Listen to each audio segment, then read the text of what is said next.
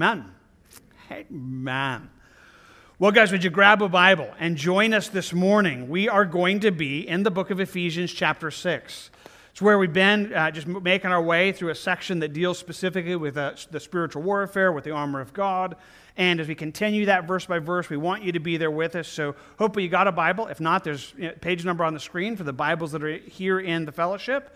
If you need to use an electronic device or just choose to that you want to, that's great as well. That's true for those in here, those in our fellowship room, and those online as well. Have a Bible.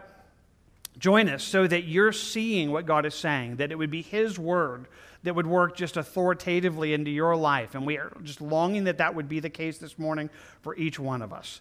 So hopefully with Bibles open, let's take another moment and pray and ask that God would indeed open our hearts to the Word of God that is open before us. Father, thank you for your Word that is true. Thank you that it just shows us that which we need. Lord, that you give us everything necessary for living this life out. Lord, that you would guide our lives through your truth. And I love that you do that and ask for that right now. That you would help your word both to speak to us, to work inside of us, to accomplish in us what you know we need. Lord, do that together as we study this passage, but do it in a very personal way as well. Grant us just help that we would be those who would hear what you would show us, that it would accomplish in us what you would have for us. Lord, anything that would make that difficult right now, anything that would cause us to not hear, would you graciously deal with? Physically giving us strength, emotionally, spiritually. Lord, if there's anything that's just hardened our heart, that you would soften, so that right now we would hear you. I pray for that now, and I pray for it in Jesus' name. Amen. Amen. Question for you. So how many pairs of shoes do you have? Now, I recognize even as I say that doesn't fighting words for some people. So I'm just not trying to go there, but I just want you to think about it this way. Hey, statistics tell us that the average American man owns 12 pairs of shoes and the average American woman owns 27 pairs of shoes. Now, I'm not saying that's either true or not true. I'm not asking for a show of hands. I just know for somebody in here this morning, you're saying those are amateurs. You know, like they have not even begun to get started, you know, and hey, I just want you to kind of just understand that's not a bad thing necessarily. I'm not making fun of that, but I just want to draw your attention to this. You know, some of that is just pleasure, and some of that is just things that people enjoy. Nevertheless, honestly, different shoes sometimes have very different values. The kind of shoes that you would use maybe is for hiking are very different from maybe an athletic shoe. And those sometimes are not just a fashion statement. Sometimes they make an entirely world of difference. I mean, the reality is for some athletes, the difference between winning and losing is the right shoe. It is the right shoe that would help them to do that. Same is true for soldiers. Sometimes the difference between a soldier losing and winning a battle can really be calculated even into the kind of shoes that they wear, and that's where we want to go. Because I want to tell you, that's true. I could talk to you about how it works within military today, just how much they recognize that, how much they understand the value of having the right shoe. But for us here in Christ, that's where we want to go, because in our text this morning, we're going to talk about gospel shoes. We're going to talk about having our feet shod with the preparation of the gospel of peace. Why don't you notice it with me? Let's just read verse 15 there. That's going to be the verse we talk about this morning, but it simply says it this way: and having shod your feet with the preparation of the gospel of peace. Well, that's what we need to understand, but before we get there, let's set it in its context of that which we've been talking about. This is a section where God is inviting us to put on the entire armor of God, that there's a supply that He would give us, that ultimately, we've kind of called our series to be strong in the Lord. That's taken from the beginning verse. Why don't you back up to verse 10? Finally, my brethren, be strong in the Lord and in the power of His might. That's God's invitation for us to receive God's strength, that God's strength would be at work in our life. Now, that is always a good deal and always needed. But very specifically, He's drawing our attention to a very real and personal and spiritual war that is affecting every one of our lives. Let's keep reading. Verse 11. Put on the whole armor of God, that you may be able to stand against the wiles of the devil. For we do not wrestle against flesh and blood, but against principalities, against powers, against the rulers of the darkness of this age, against spiritual hosts of wickedness in the heavenly places. Wow, that's a pretty big concept. We talked about that a couple weeks ago if you want to go back to it, but he reminds us that our real battle isn't flesh and blood. It's not people. There's a spiritual reality. There's a devil. And there are demonic forces arrayed into this world that are affecting so many things, and they're affecting you. Then he tells us that you're involved in this battle, not just from a distant place, but you're in a wrestle, a personal hand-to-hand, if you will, battle against these spiritual forces. Now, that would be almost overwhelming if it wasn't for the great hope that's found here in these verses, because he's going to tell us, and he does tell us, that God is able to make us strong for that. Keep reading. Verse 13. Therefore, because we face these battles, take up the whole armor of God, that you may be able to withstand in the evil day, and having done all, to stand. You are able to stand. You're able to withstand in all that God would supply for us, that all that he would give us. And certainly that has just been one of the things that is huge on my heart, that if I communicate one thing in the midst of today and in the midst of this series, I want to communicate just a sense of hope. I want to just draw you to a place that you could see the reality of the battle and not find yourself giving up before you even try, but recognizing God is enough. Greater is he who is within you than he who is in the world, and to draw you to his strength in a way that you would rely more on him and find him able to help you do that. Well, in that's where we're looking at. That's this whole place that we're facing a battle. That's the things that we can do. And in the supply that he gives us 7 things that really are articulated as the whole armor of God. Each one picturing just realities that God gives us in Christ, these metaphors that would just roll across who we are, roll across what's been given to us and understanding it. Now, one of the keys that we've talked to you about is knowing that we need to understand what these 7 things are. But we also need to understand the active words that flow into that. So let's read the section that goes leading up to where we are. Go back again, pick it up in verse 14. Stand, therefore, having girded your waist with truth, having put on the breastplate of righteousness, and having shod your feet with the preparation of the gospel of peace. Hey, we'll stop there because that's how far we've made it so far. That's what we're looking at. But I tried to read it with emphasis so you would pay attention to the active words, that there is a sense that he's inviting us in these things, that there is a having. Now, when we get to the next one, it's going to begin with a taking, and that's a very different thing. That which we have, that which we take, and then finally an always that kind of permeates everything that's there. We think about what that looks like, and yet one of the keys in understanding what God is offering and supplying is seeing what these are, that there are really 3 different sections that flow into this. And the first one is this having section, this place where it's truth and the breastplate of righteousness, and then these shoes of the gospel of peace, the preparation of the gospel of peace.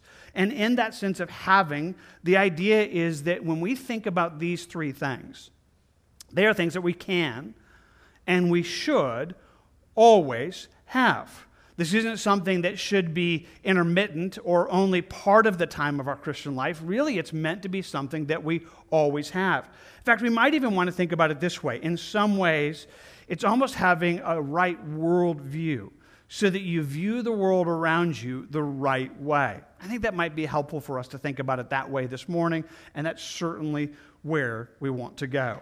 So with that in mind, again, we're thinking this through. We have these 7 pieces, but today we're going to hone in on just one of them. We're going to hone in on verse 15. Now, we've read it a couple times, but read it again with me. Verse 15.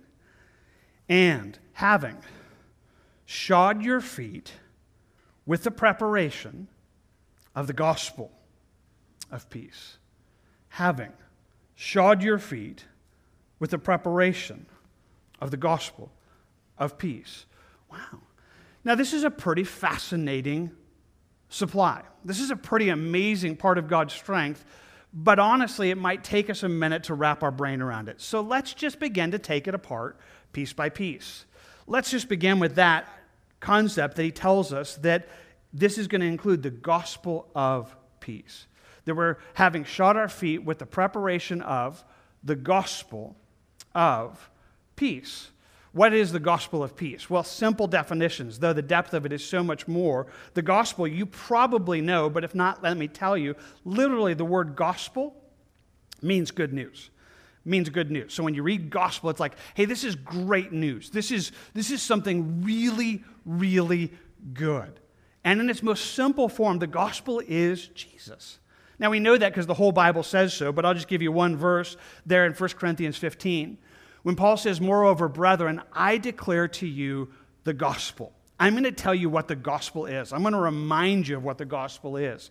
That Christ died for our sins, that he was buried, and that he rose again the third day. That's the gospel. The gospel is that God sent his Son into the world to die for our sins. He paid for our sins, and he rose again. That's the really good news. The good news that is just being communicated always when we think about gospel, that is what it is. But very specifically, it's telling us that gospel is a gospel of peace. How so? Well, in this sense, peace, first and foremost, is peace with God. That what the gospel does for us is brings us into a right relationship with God that is known in that sense for peace. So it give it to us this way in Romans. And some of you were with us last week when we kind of dove through the book of Romans, seeing much of this. And you might remember there in chapter 5, where it says, therefore, having been justified by faith, we have peace with God through our Lord Jesus Christ. That this place that sin had brought us into a relationship that was just at war in that sense with God. It had made us God's enemy. Now through Christ, we have a relationship with God that is peace. That is this place that is right with God. And it's amazing in this sense. That understanding of peace literally is the most important thing. But it doesn't just end there. In fact, it again eventually permeates everything.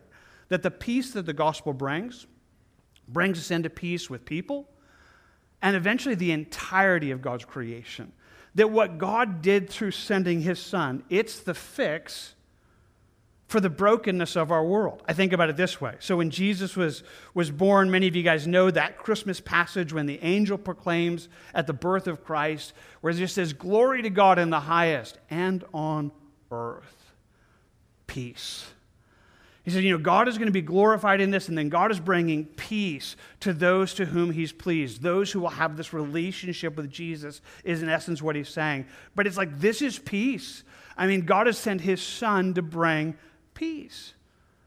Now, that peace comes because Jesus comes, but eventually he's going to bring it into the whole world. We think about what it tells us in Isaiah, which talks about the coming of Christ, and another familiar, almost Christmas passage. For unto us a child is born, unto us a son is given, and the government will be upon his shoulder. Of the increase of his government and peace, there will be no end. He says, here's this one who's going to come, and he's going to fix the world. And as he fixes the world, as he brings peace into the world, there's going to be peace that permeates everything.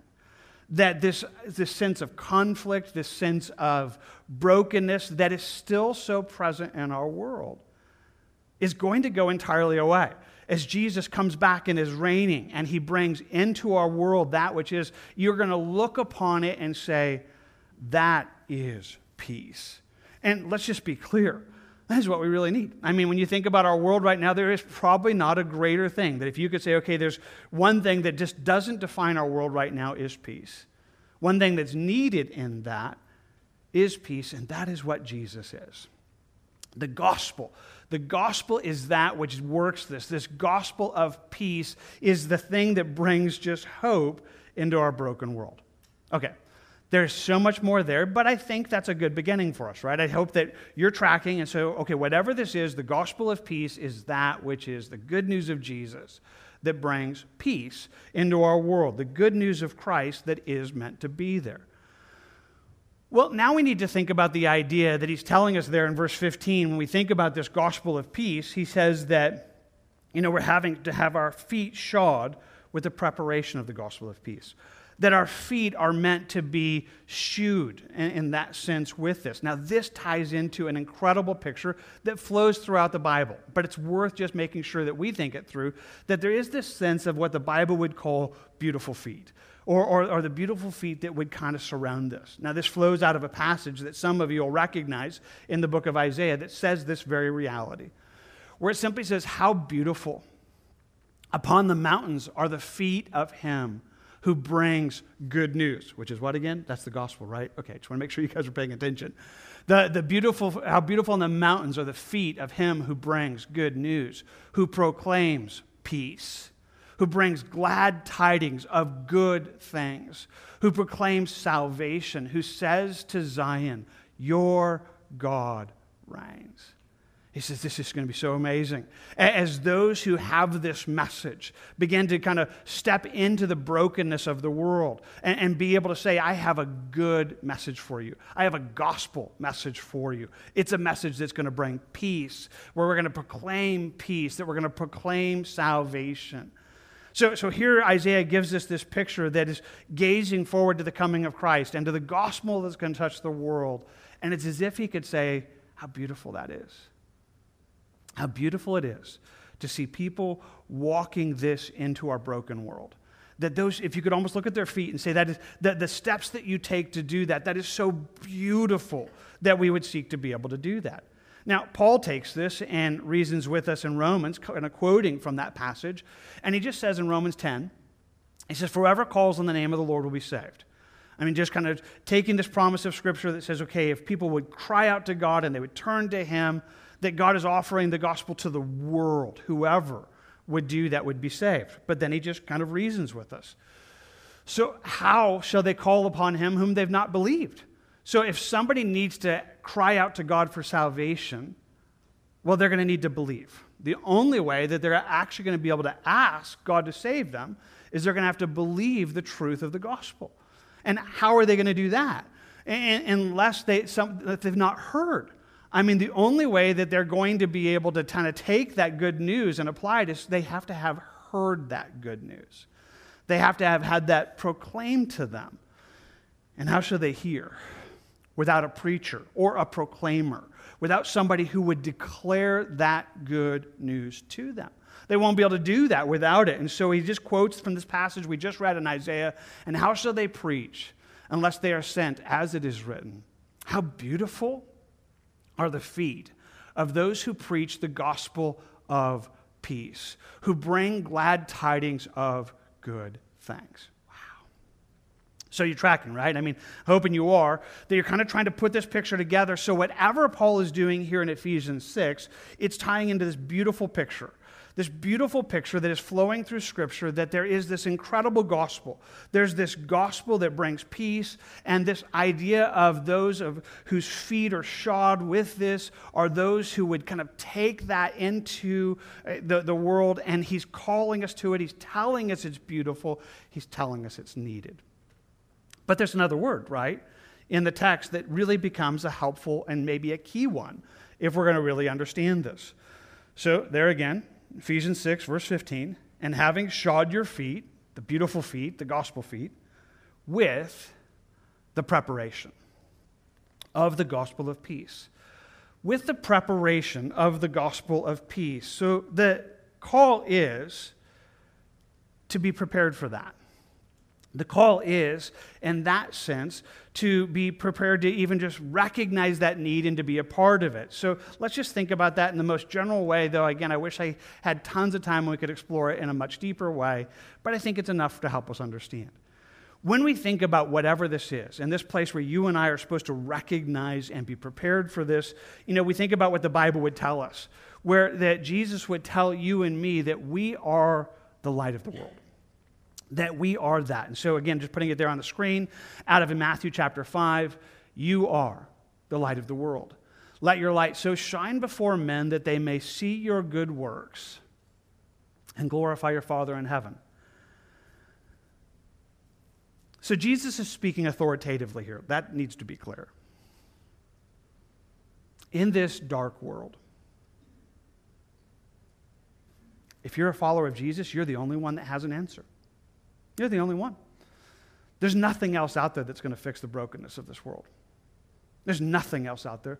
There's not a politician. There's not a business model. There's not a psychologist. There's not anything that is going to look into the brokenness of our world and bring hope into it except the gospel. The gospel is the only fix. And if you're a child of God, Jesus says, in this world, you are the light. And again, I find myself just struck with the just clarity of that. Not a light. He doesn't say, in this broken world, you're one of the things. You are a light. He says, you're the light. You're it. The reason we're here is so that we have this incredible hope that's meant to be there. That's the Great Commission. That's how Jesus, when he leaves the earth and he looks upon us and he leaves us in this world, he says, go into the whole world. Go into the whole world and preach this gospel to everybody. I mean, that is why we are here. I mean, I don't know if that makes perfect sense to you, but let me just try to wrap it around this way. If the only goal was to get you saved, then why didn't God just take you to heaven the moment you got saved? I mean, some of you are like, that's exactly what I'd like to know. I mean, I was like, let's go. Like, I'm out. You know, the main reason you are left here is to be a light of the world, so that which God has done in us can be communicated into this world. That's really the main reason we're still here. I mean, everything else is going to be, fixed for us in heaven. No more pain, no more sorrow, no more suffering, no more distance. That's all coming. But the reason that has not happened yet is because God is still saving people, and you are a part of that. That we're meant to be, in a sense, that we understand that. And so the goal of that is that we should therefore know that and be prepared to be a part of that. That we should recognize what it is, that we should always be ready to tell people about Jesus. I think about it in one of my favorite verses that speak about this in 1 Peter. He says it this way, but sanctify the Lord God in your hearts and always be ready to give a defense to everyone who asks you for a reason for the hope that is in you with meekness and fear. It's a great verse with some great distinctives, but I just want you to hear just the point of it. Always. Always be ready. Always. Always is always. I mean, so that you're always ready to tell anybody that you can about Jesus. Like if God opened up a door and somebody asked you, like, how do you handle the world? I mean, how are you having hope for the world? You should be like, I was waiting for that. I was looking for an opportunity because I'm ready. I'm ready to tell somebody about Jesus. I'm prepared. I'm desiring. I'm wanting to be a part of that. That's what he's talking about. That there is a sense that it should be something that we are actively aware of and prepared for and seeking to walk in. And we could talk about just that in great ways, but let's just understand. It's so desperately needed. That is so desperately needed. And I want to just tell you again that people need it. People in Roswell need it. People around the world need it. They need the gospel. They need to hear it. There's nothing else that's going to bring that hope. If you're here this morning and you don't know Jesus, you need it. There is nothing else that would fix your world. There's no other way that's going to bring in the peace that you desperately need except the gospel. And for their sakes, for the sake of the lost, for the sake of others, we need to be those who have our feet shod with the preparation of the gospel of peace. That we would be those who would be willing and ready and desiring to say, I would love to tell you how. I would love to tell you why you can have hope. I just want to tell you, for the people who are around your world right now who are broken, they need it. There's nothing else that's going to fix it. If they look like they're doing okay, they're not. Without Jesus, there is no peace. Without Jesus, there is no hope. And for the sake of the world that God loves, for the sake that we should love people, there is a sense that we should be called to do this, that you are called for this. And I could spend more time on it, but I just want to try to say it in the most simple way. There is no doubt biblically that this is God's desire for you. There's no out that could say, well, it's not really good at that. It's not really something that I like doing. I'm not really one of those people persons, and so I don't really do good sharing the gospel. That's for other people. I just want to tell you that doesn't actually land biblically. I understand personal struggles. I understand that, but let's just understand that's certainly not what God wants for you. God's plan for you is that you would have your feet shod with the preparation of the gospel of peace. That you're ready. You're ready so that if somebody asks you, why do you have hope? You should be like, I was hoping to have an opportunity today to tell somebody about that. Not be like, I'm not ready for this. I'm not ready to tell anybody about this. I don't, let me call somebody else up. It's like, no, we should be in that sense prepared. That's the goal. That's the word, right? That this is something that you're prepared for. And again, they desperately need it. They need what that is. They need what it is in the midst of everything that is, and for their sake, you should do that. But the point here in Ephesians chapter 6 is not necessarily for the good of others, though that certainly should be clear. The gospel of peace is that. The point here is that not only would that be a blessing to the world, it would be a blessing to you. The point here is that there's a benefit that would happen into your world if you live this way. That when we think about it right now, we're not talking about the gospel necessarily going forward. We're talking about an enemy that hates you, an armor that God would give you that would help you stand in evil days, that would help you stand against Satan's lies. And I just want to tell you that being prepared to share the gospel, it's armor. It is protection. It is protection against the things that are happening around you. In other words, it's not just good for them, again, it's good for you. That there's a side benefit in your life that if this is how you live your life, it will do you good. How so? Well, probably many things, but maybe it's just helpful to think about it this way. Part of it is just a situational awareness. Part of it is just an awareness that you would recognize where you are. See, I've already told you, right? This is not your home. You're left here on earth to be a representative of Jesus. It shouldn't be surprising to you that you don't fit down here. It shouldn't be surprising to you that this world doesn't feel homey to you, because you're not made for this world. Our citizenship is in heaven. That is where we belong. That is where we fit. We don't fit down here. But we are here in this world for the gospel, so that people could see us. If you want to think about it like a battle, this world is the battlefield. This is not our home.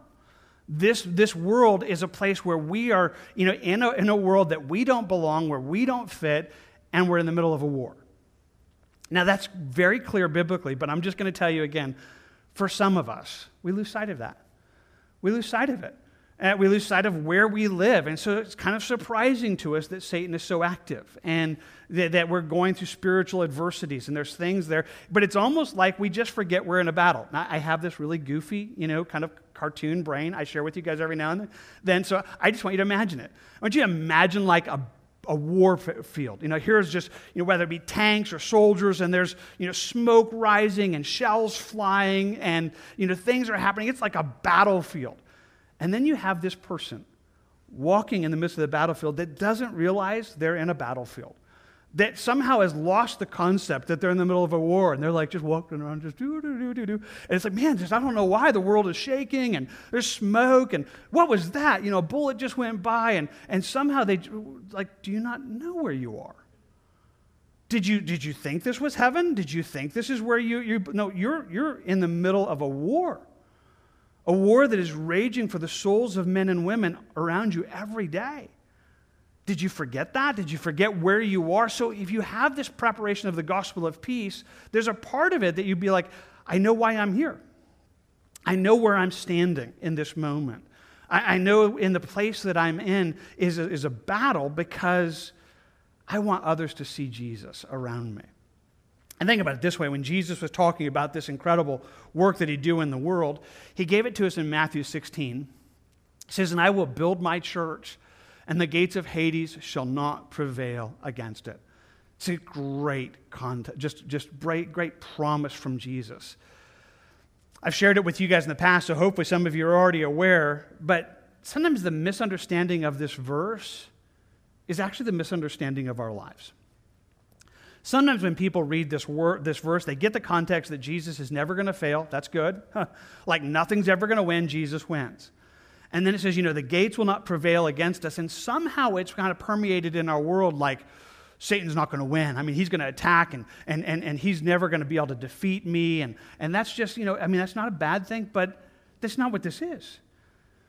So if you're on a battlefield and there are gates, do gates attack people? Or do people attack gates? It's not really easy if you think about it. It's like, gates aren't the enemy. I mean, there's not anybody that's on a battlefield, I was just so afraid of the gate. It's like that gate, it's right there, and it's kind of just going to consume my life. And it's not it at all. The gates aren't attacking. We're attacking the gates. We're attacking the gates. We're on enemy territory, pressing through boundaries that the enemy is seek to set up, and we're rescuing people. The promise that Jesus gives here, that he says he's going to be doing until the end of time, is nothing's going to stop that. That the enemy and all of his lies aren't going to do that. We are going to do that, and the gates of Hades will not stop us from this gospel going forward, from the good news of Jesus just penetrating the world and bringing people from every tribe and tongue and nation into the gospel. I mean, we are not, living our lives hunkered down, just, I'm afraid of the gates. No, if we do this right, we're like, I'm pressing through a gate. I'm tearing down those things, those lies that are blocking people from hearing the gospel. I want to be a part of taking the gospel into the world, and not because I'm afraid of it, but I'm penetrating it, and it cannot win. So that's the goal. I mean, the goal is that we would see this. And so there would be a situational awareness that all by itself, that if you lived that way, some of what Satan would seek to do in your life, he would never get to do, because you know where you are. Because you know where you are, when he casts in his lies or his attempts to undermine your life, it would never work, because you know where you're living. You know the world in which you have. That there would be lies that Satan would seek to do, that just because you have this, his attempts to mess up your world would never work, because you know this. Now, there's so many ways that I could describe this. There's so many examples that I could try to give, but let me just give you one out of Scripture that might be helpful. It's out of the book of Nehemiah, and Nehemiah had stepped into time, and he was doing an incredible work, something that had not happened for centuries, that they were literally seeing Jerusalem restored, the wall built. He was bringing in a spiritual awakening into God's people. It was an amazing moment. But at the same moment, at every step of the way, there was a spiritual battle that's really evident if you've ever read through the book of Nehemiah. In one of those attacks that seek to undermine who Nehemiah was, it tells us in Nehemiah chapter 6, he says, "Afterwards I came into the house as Shemaiah, the son of Deliah, the son of Methabel, who was a secret informer." Now, he knows this afterwards. He didn't know this then. But he comes into this house of this man who's supposed to be a follower of God, supposed to be even a prophet. And this man says to him, "Let us meet together in the house of God within the temple, and let us close the doors of the temple, for they are coming to kill you. Indeed, at night they will come to kill you." He says, Nehemiah, it's a really scary moment right now. I mean, they are going to try to hunt for your life. You need to take care of yourself. What you ought to do is go into the temple, go into the holy place of the temple, and close the doors where you could be safe there. Now, again, if that's not something that you fully understand biblically, can I tell you this is a huge no. And the temple of God was only for the priests. Nobody else was able to go into that. You weren't able to have that access. And Nehemiah, that's not who he is. He's not a priest. He's a man who is bringing in good things into God's people. He's a leader at this moment who's encouraging these things. And so what he's being encouraged to do right now is to do a wrong thing to take care of his own life, to protect his life. And so he just begins to think it through. And it tells us in Nehemiah 6, verse 11, it said, "Should such a man as I flee? And who is there such as I who would go into the temple to save his life? I will not go in." First of all, I just reckon it says, if I did that, if I fled That would kind of create atmosphere through the entirety of God's people. He's a leader at this moment. It's like, should I? I mean, as one who's doing this, should I be one that should run away? Should I care more about my life than what's right or wrong? If I went into the temple of God, if I did that to save my own life, it says, no, I'm not going to do that. I'm not going to walk in that. And it tells us, then I perceived, Nehemiah says, that God had not sent him at all. But he pronounced this prophecy against me because of Tobiah and Sanballat, who were enemies in those days. But they had literally hired this man to make Nehemiah afraid. That they had kind of worked through this, and he says, for this reason, he was hired, that I should be afraid and act that way and sin, so that they might have a cause for evil report and that they might reproach me. He says this was their goal. Their goal was to make me afraid so that I would sin, and then that would be that which they used to try to hinder the work of God, to try to stop things from moving forward in God's way. He says, now I see it. Now I understand what's happening here, because I see that was the whole aim. Well, here's the thing I'm just trying to make you understand. He didn't see this ahead of time, but because he knew where he was. No, like that I know I'm a person whose life is influencing other people. People would see that. And if I did the wrong thing, that would only kind of create, just huge ripple effects in the thing. I'm not going to do that. And so he was actually literally protected from sinning and being a part of what Satan did in that moment, because he kind of understood where he was, understood what was taking place, because he was prepared to walk in that. And I want to tell you that there's 100 ways that this would so help you. That there would be things that if you lived ready every day to say, God, I'm open, like you give me an opportunity to show people something about Jesus, not only would that be a good thing for them, that would be a good thing for you. There would be lies, because his goal is to get you to sin, and sin is selfishness. And if he can get you focused more on caring about you than caring about God and the world, then he can begin to do bad things and lead your life into a way that would marginalize it. And here he's telling us, if you live prepared, if you have on your feet the preparation of the gospel of peace, that's going to be help to you. That'll give you firm footing. That'll give you strong standing in a world that is so wrong. And that would be part of how God would protect you in this broken world. I just want to tell you that's great. Now, in the midst of this, the idea of this is that's how you should be viewing your world. So let's just quickly talk about this for a moment, then we want to get practical. So we think about things that we're talking about, and I've kind of told you that if you could see these first three aspects of the armor of God, they literally would be things that would shape the way that you view the world. So that when you think about being girded with truth, you would understand that we have God's word, and what he says to us is right. There is a beginning, there is an end. There is sin, there is a Savior. Jesus is the only way, and you would recognize truth is truth. In a world that's filled with lies, I got truth.